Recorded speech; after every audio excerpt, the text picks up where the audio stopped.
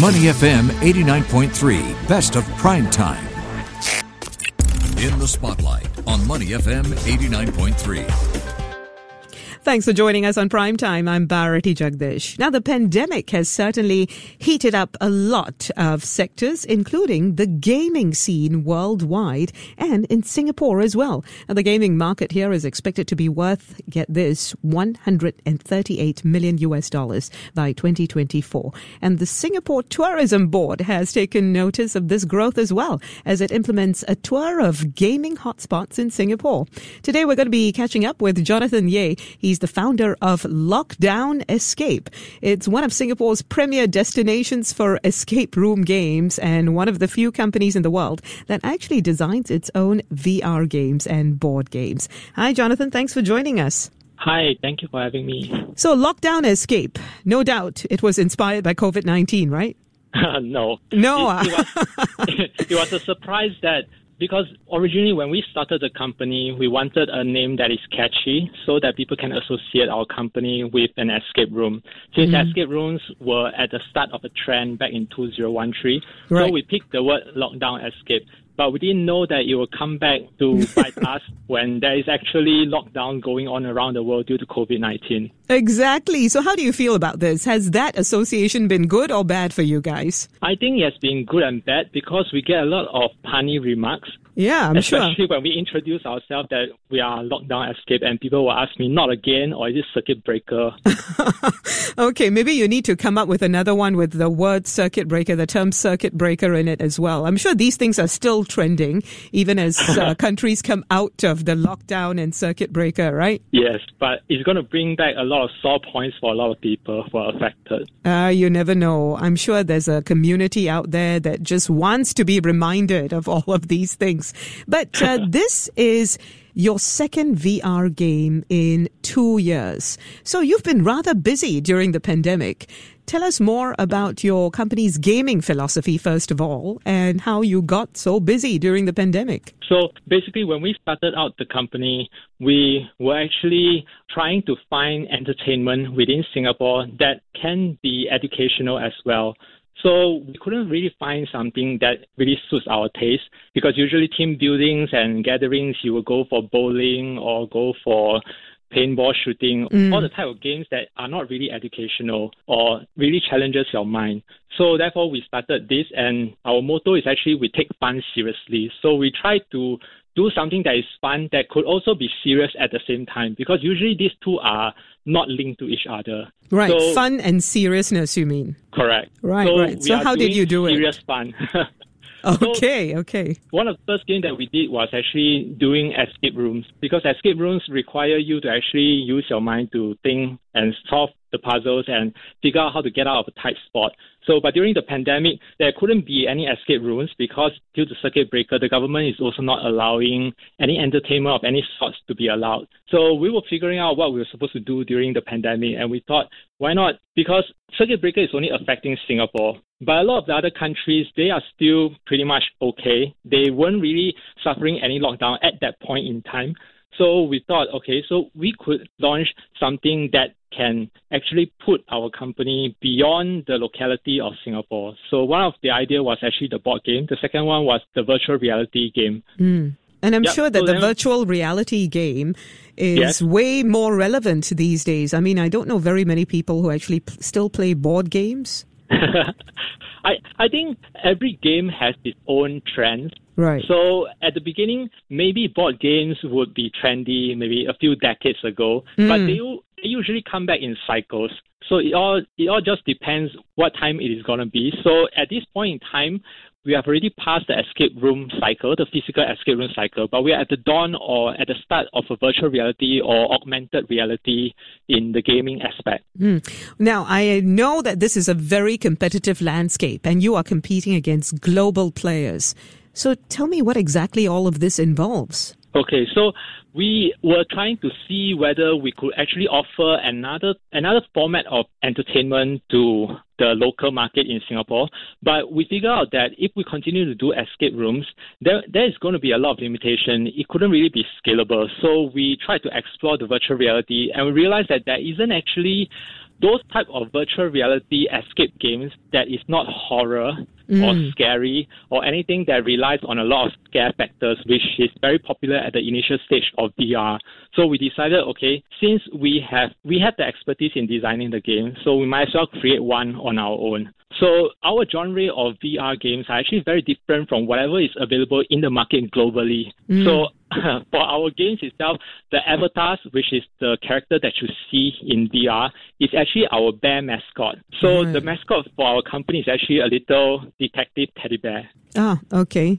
I think you should try to make it look a little like Paddington Bear these days because of, obvious reasons, right? It's clear that you chose to go a different way to stand out from your competitors. But how were you at all confident that something like this, which is more warm and fuzzy, would be more popular than all the other techniques that other gamers are using or other gaming companies are using? I believe this is actually very similar to how would anyone be confident when they are writing a storybook or when they are directing a movie or doing a business. They have no way of being 100% sure that whatever they do is going to be a hit or a success. So the only thing we have is just unwarranted self-confidence in the fact that we are still standing. People appreciated our games. So at the very least, if the global market does not warm up to our idea of our version of how we think it can be done, at least the local market would likely still be enough so that they can enjoy the games that we have created. So based on your observations, how are people taking to all of this? Like you said, it's quite different from everything else that's in the market. So it could have gone horribly wrong, but clearly it hasn't because you're still here. Well, I think that has a little bit of luck involved since I couldn't really explain everything. We could prepare all we want, but luckily the audience is warming up to the reception of a VR game because VR is actually quite difficult to explain to someone else unless they try it for themselves. So, but luckily because we have quite a few years in the market and we have quite a large customer database, they are enough to sustain the need or the demand for the VR game so that we have the confidence to continue building. And we're launching actually our third game by Christmas this year. Yeah, on the international market, our games are actually being played in over 50 VR arcades around the world. So they are also paying us royalty, which has been increasing ever since we first launched, more than tripled the initial that we have obtained when we launched our first game. So the first game was quite okay, but by the time the second game launched, people are starting to see and take note that there is this new type of escape games that could be family entertainment instead of pure horror. So we are starting to see promising results. And hopefully by the third one that's launched, it'll be even better. Now, I'm sure you're aware of various studies over the years that have said that video games aren't good for one's well-being or they encourage isolation and, various other things as well. Yet there are other studies that say they're unlikely to have an impact on well-being. In China, though, there has been a wave of tightened restrictions on the gaming industry in recent years. I mean, the Chinese government's antipathy towards video games by using the term spiritual opium, I think, is quite evident. To what extent are you concerned about such things? Well, I think China is a little bit different from the Singapore market or even the global market because China is a country that has 1.4 billion people. So anything that is entertaining, relaxing, or gives about a happy experience for the target, whoever the age group it is going to have an addictive element. So even going to the gym, which is being viewed as a healthy thing, there are people who are addicted to gyms and they go to the extreme. So anything can have its extremes. But for China specifically, because the population size is so big and they have cities and rural areas, even just a small percentage, let's say a 1% or 0.1%, you're going to be having millions of people that will be affected negatively. And of course, I cannot speak really for the Chinese government on why they decided to make this move, but I'm sure they have good reasons that it concerns them enough that they want to regulate. But regulating is not really the same as controlling because regulation is just wanting to have a more pleasant outcome instead of leaving it to the market forces. So let's say, for example, in Singapore, we also regulate. So we regulate the age in which people can smoke, the age that people can drink. So it's the same thing. So I believe they just have data that they do not really want their younger generation to be spending too much of their time on gaming. But in Singapore itself, I think most of us, or the people that I've seen so far, the parents and the kids, they have quite a lot on their plate already. So playing games is more like a form of a release or a relaxation time for them, but it's not really taking up a significant portion of their time because... However, we still have to acknowledge that gaming addiction is a real phenomenon, yeah? It does happen. Yeah, we can't say that it doesn't happen at all. So does your game come with a warning label, Jonathan?